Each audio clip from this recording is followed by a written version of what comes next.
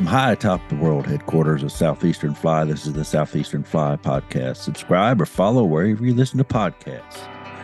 If you find value in the podcast and want to give back, simply go to the Southeastern Fly website, click on the store, and then make a purchase of a hat or a shirt, and you get a free decal too. So that helps us out, helps us get this thing, keep this thing rolling. It seems to be rolling along pretty good. We're up to 68, I think, episodes now. So thanks to everybody that listens. All right, so let's get ready here, get rolling here. I'm going to call this one 5 tips for better fly fishing results. And where this one came from is we just got off the plane yesterday evening from Colorado, and I did some.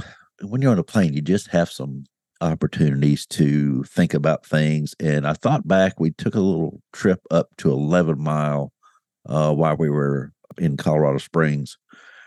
Went to 11 Mile State Park, and then we went to 11 Mile Canyon and went up and did some fishing up at between Fairplay and Alma with some really good folks there. And so as we were going up through the canyon day before yesterday, and please excuse me, I got a little bit of a runny nose from being out there with all the dust. But as we're going through the canyon, I was just watching. There were a bunch of people up there fly fishing, and I was kind of just. I was with the family. We were just kind of riding up through there, and I was just looking for a place to wet a line for about 10 minutes, just to say, all right, I just want to get out and see if I can catch a fish on a hopper. And it's October.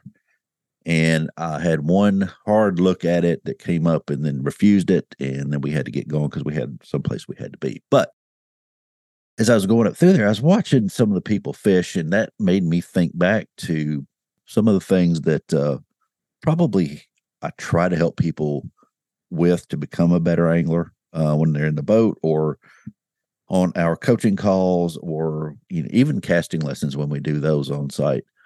Really, that's my focus. How am I going to help you be a better angler? And that works for brand new people, for people who've been around a while, from tenured people to folks that are more seasoned, both in age and in angling. That maybe they've been fly fishing their entire life, and they're up in age a little bit. Everybody can learn a little bit. I can learn a little bit from everybody as well. But as we were fishing up in Fairplay. Near Fairplay. We weren't in Fairplay, but we were near there.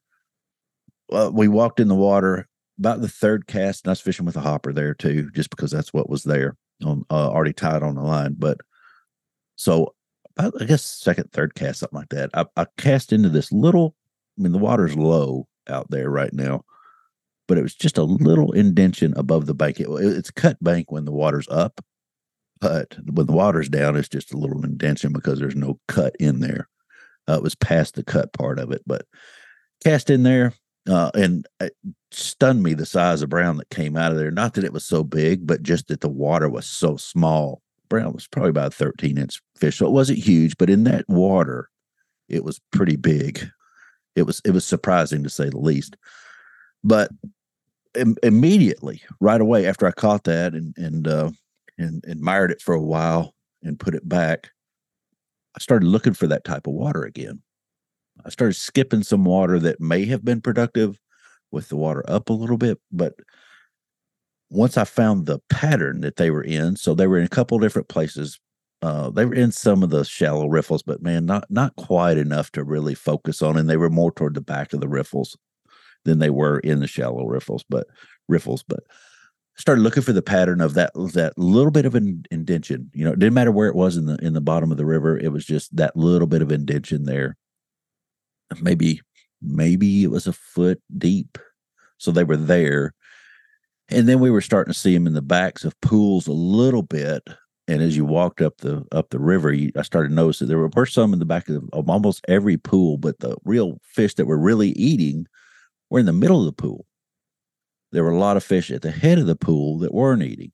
I don't know what they were doing up there. They were kind of, it was like they were sulking, but they weren't, because we were probably the only ones that have been there in weeks. But I started noticing that the ones that were eating were in the middle of almost every pool that we came to. They were in the middle, not in the front, eating, not at the back eating, although they were there. They were just in the middle of the pools eating where there was still a little bit of water coming through. So they still had a little bit of cover, and it was a little bit deeper. So they would have a place to go to if trouble came, obviously some oxygen in there. But anyway, and food. So that was the water that we started focusing on. And our catch rate went up a little bit. It was a very easy day. Neither of us were in a hurry. I was with my son-in-law. Neither of us was in a hurry. We would catch a fish, and then it was the other person's turn to fish. And then they would catch a fish. He would catch a fish. It's my turn, and we just swapped back and forth as we made our way up this river, and really started focusing on two particular types of water. Now, don't start focusing on those types of water just because I was out in Colorado and that's where they were. Focus on where there's going to be production. So start looking for those types of water where there's going to be production. And what I mean by that is any particular day, those fish could be anywhere. So focus in on the types of water that they're in for that day. If you catch one in the middle of a pool, I'd make sure to hit the middle of the pool hard until you get some type of change or some type of indication that the pattern is different. But if you can get into the routine of I caught fish in this particular type of water, so I'm going to make sure that I hit it all the way up the river, whether you're floating downstream or walking upstream. So look for the patterns in the water types where you catch fish on any given day. And if you catch a fish there, go ahead and start trying to hit those a little harder. But don't give up on the rest of them, because we found that, like I said, they were in the little indention when we first walked in. Then we found them in the pools, and then we zeroed in on the middle of the pools for this particular day, which was a little unusual, I think. For me, it is anyway. Somebody out there probably say, I caught them there all the time, which is fine. But that was one of the things that we found. So a really good day. After that day, that was really the only thing that I saw, I think. Well, there's one more thing, but I'll get to that. But the day before yesterday, we were, like I said, going up through 11 Mile Canyon, and a lot of people fishing. And I saw one particular person set the hook, and there wasn't a fish on it. I don't know if the indicator went under, or maybe he had something, or she, can't remember which one it was, had come up, and maybe a fish came up and looked at their hop or dry or whatever they were fishing. I really couldn't see that piece. I saw him clearly set the hook. Now, what they didn't do is follow through with that hook set. And what I mean by that is when they came up, it's like they lifted the rod tip to look and see if the fish was on. And when they lifted the rod tip and stopped, their rod went down a little bit. So the line did come up, and it kind of, you know how it does whenever you pick it up real fast and you don't bring it over your head and stop it at let's just say up by your ear or by the 2 o'clock position, wherever you stop it. If you bring it up and stop before that, the line starts accelerating out of the water, but then it loses all the tension, it loses all its momentum, and then it just kind of falls on top of the rod. And that's what happened to this person. So I was like, oh, wow, should have followed through with your hook set a little more, and you could have just pushed it right back and got it right back in the water. So this particular person had a hit, had a bite, whatever happened. They went to set the hook. They set on it right away, but then they stopped the rod to look and see, or maybe they knew it was missed, but that line fell on the tip of the rod out toward I guess it would be the fourth piece of his 4-piece rod, the tip section. It fell there, and then as we went by, I watched them, start doing the whole untangling, all that. But if they would have followed through and stopped up at the top, where you normally stop on a back cast, they could have put it right back in there. That does 2 things. One, I like to say, if you set the hook and there's nothing on it, then you got to put it right back in there anyway. And sometimes there's a fish still looking for that fly. A lot of times the fish will take off, they'll sprint off into cover to get away. But sometimes they'll still be looking around for that fly. And if you can get it right back in there, you can catch that fish. So you missed that opportunity. That's a missed opportunity. You won't get a chance at that fish again if you happen to lower the rod tip and untangle it off of the rod tip, the line off the rod tip. So that's one thing. That's the main thing. But if you set the hook and you follow through, if there's a fish on it, then you've set the hook, you've got a good presentation. If it's super small fish, you might, accelerate it out of the water and do a whole, land behind you and all that. But most of the fish in that river up there are, big enough to keep keep the line in the water. And so I watched that. So they missed that opportunity, and they were trying to untangle the line. If they just would have basically come back and cast that thing again like they would the normal way, they could have dropped it right back in the water and had a possibility of catching that fish. So I don't know if that one made sense. I'm seeing it in my mind because I saw it in real life day before yesterday. But follow through with your hook set, and if there's nothing on it, then you had to recast anyway. You get it right back in there, and hopefully you can catch that fish. This I did see. I see this quite a bit, and I don't know exactly how to explain it. But when you have a fish on and you're trying to strip the fish in, I'm not talking about one that gets you on the reel right away because that's a whole other situation. But you catch a lot more fish, it seems like, that you have to strip in than the ones that take the line out and you have to reel in. So we're talking about, let's just call them smaller fish for whatever, just for this conversation. But I see people set the hook. They do one of two things. One, they let go of their finger that's on the line, that's on their dominant hand, and just and then start reaching for it with their non-dominant hand. So they don't have control. I see that. And I see them keep the index finger on their dominant hand, keep that line pinched to the rod, but they reach above that dominant hand up toward the first eye and grab the line, and they start pulling down, at which time they release that line underneath their dominant hand index finger, and then they start hunting. And what I mean by that is they start trying to get that line back under that dominant hand index finger so that they can reach up there again toward the first eye of the rod, grab that line, and do it all over again. And some people are pretty good at it, but if you just remember, strip that line in below the index finger on your dominant hand, you'll always have control of that fish. Now, sometimes you'll have to strip faster than others. I get that. And sometimes you'll have to let up a little bit if it's a big enough fish and it wants to run, it wants to get either more line out before it tires or more line out to get on the reel. But if you keep that index finger keep that line trapped with your index finger and strip in that fish below that dominant hand with I'm right-handed, so let's just use that. I've got the line under my dominant hand, which is my right hand index finger. I reach down below my right hand with my left hand. I search out that line down there. Still got that line trapped under the index finger against the cork. I find the line, the main line, and I strip in that fish with that, at which time I just kind of ease up on that index finger. So keep that in mind. You can't practice this anywhere else but when you're on the water fishing. But if you'll do that, you'll have better control of the fish the whole time. Since we're on the subject of fighting fish now and stripping and that sort of thing, I see some folks that fight the fish with the rod tip almost touching the water. And you see this in saltwater a lot, trying to keep pressure on the line so that if a tarpon jumps and all that. But talking not specifically trout, but generally speaking about trout, try to fight that fish with the rod tip up. I wouldn't have it any more down than horizontal, always horizontal, side to side, left to right. Always try to keep that rod in there somewhere. Try not to go down below where the rod tip is less than horizontal to where you're standing. So try to do that. Also, as the fish turns left, let's say the fish runs to the left, you want to follow and keep some pressure kind of to the right, so that keeps that hook embedded in the mouth a little better that way. Try to stay in front of the fish. I like to tell people, stay in front of that fish right there because it's headed right. And what I mean by that is try to go a little left as that fish is going right.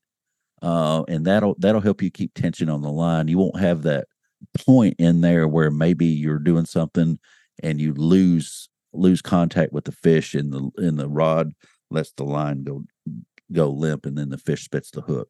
So a lot of fast stripping a lot of times, have to stay on top of it.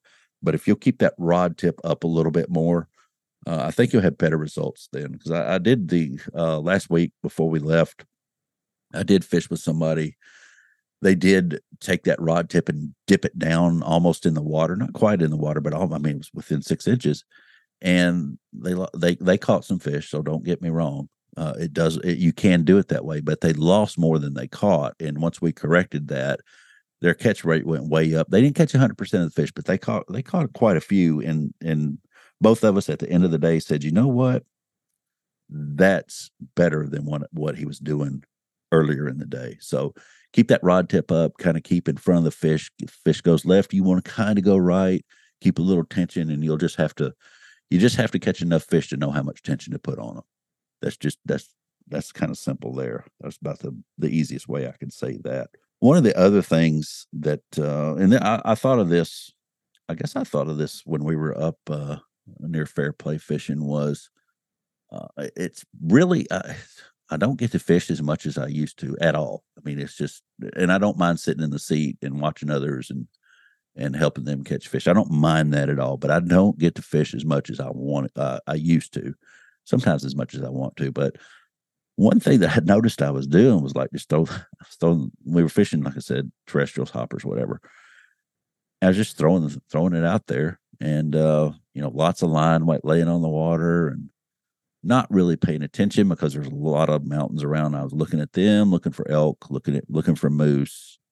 I was really doing everything. If I'm honest, I was doing everything but fishing. And I don't want to get too far into the backing on this one, but whenever you're fishing, the only time that you can practice your presentation is when you're fishing. And I can't stress that enough, that you can't practice presentation in the yard. You can't practice presentation behind the vise. You can't watch videos and practice. You have to be on the water presenting a fly to practice your presentation. And whenever I finally figured out that, hey, I'm not presenting the fly the way it should, I tightened up a little bit, a little less line, a little higher, stick up the rod tip a little higher in the air, did a few things to correct that. And then I just practiced. I literally said, all right, I'm just going to practice just for a minute and get that fly floating the way it should.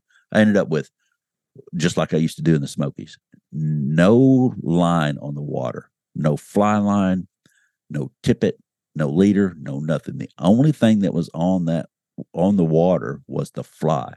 And I practiced trying to make it move the same speed as whatever else was around it, just like I've always said. And I missed far fewer fish that way. We had shots at several good fish, and early on I missed some, and you know how that is. That's just part of it's just being somewhere new. The water was a little faster than I'm accustomed to. It was on a higher gradient. But once I started just saying, all right, I'm gonna see how long of a drift I can get standing here and just letting the fly float on the water with, uninterrupted, no tension, no nothing. I've got a loop tied on this hopper and nothing else is touching the water. There's no drag on it. If you can get in your mind that's whatever that looks like for your water. So that particular piece of water, that's what a good presentation looked like. It involved it stretching and reaching, and toward the end, I would flip some line out and still try to keep that good presentation going with a little bit of tippet and leader laying on the water. But it really was a practice and presentation. And I couldn't do that anywhere else. Couldn't do it on the plane. Couldn't do it on the drive up there. Had to get on the water. Had to figure out what it was I was wanting to fish. In this case, it was a terrestrial. So then I had to focus on, all right, let me just practice my presentation for a while. And that carried on for me through the rest of the day as we moved upstream, worked our way up the river. I just kept kind of playing the same game of, hey, keep practicing this presentation. It's working, trying to get the same speed, trying to get a good float, because that's what they usually eat, is something that's floating just right. Even if I was fishing under an indicator, I would still try to kind of do the same thing. And in some waters, I could lay some fly line on the water, and that was helpful. But overall, I just started practicing my presentation, as I like to call it. I don't know what else to call it, because that's really all I was doing, and catching fish and having a good time.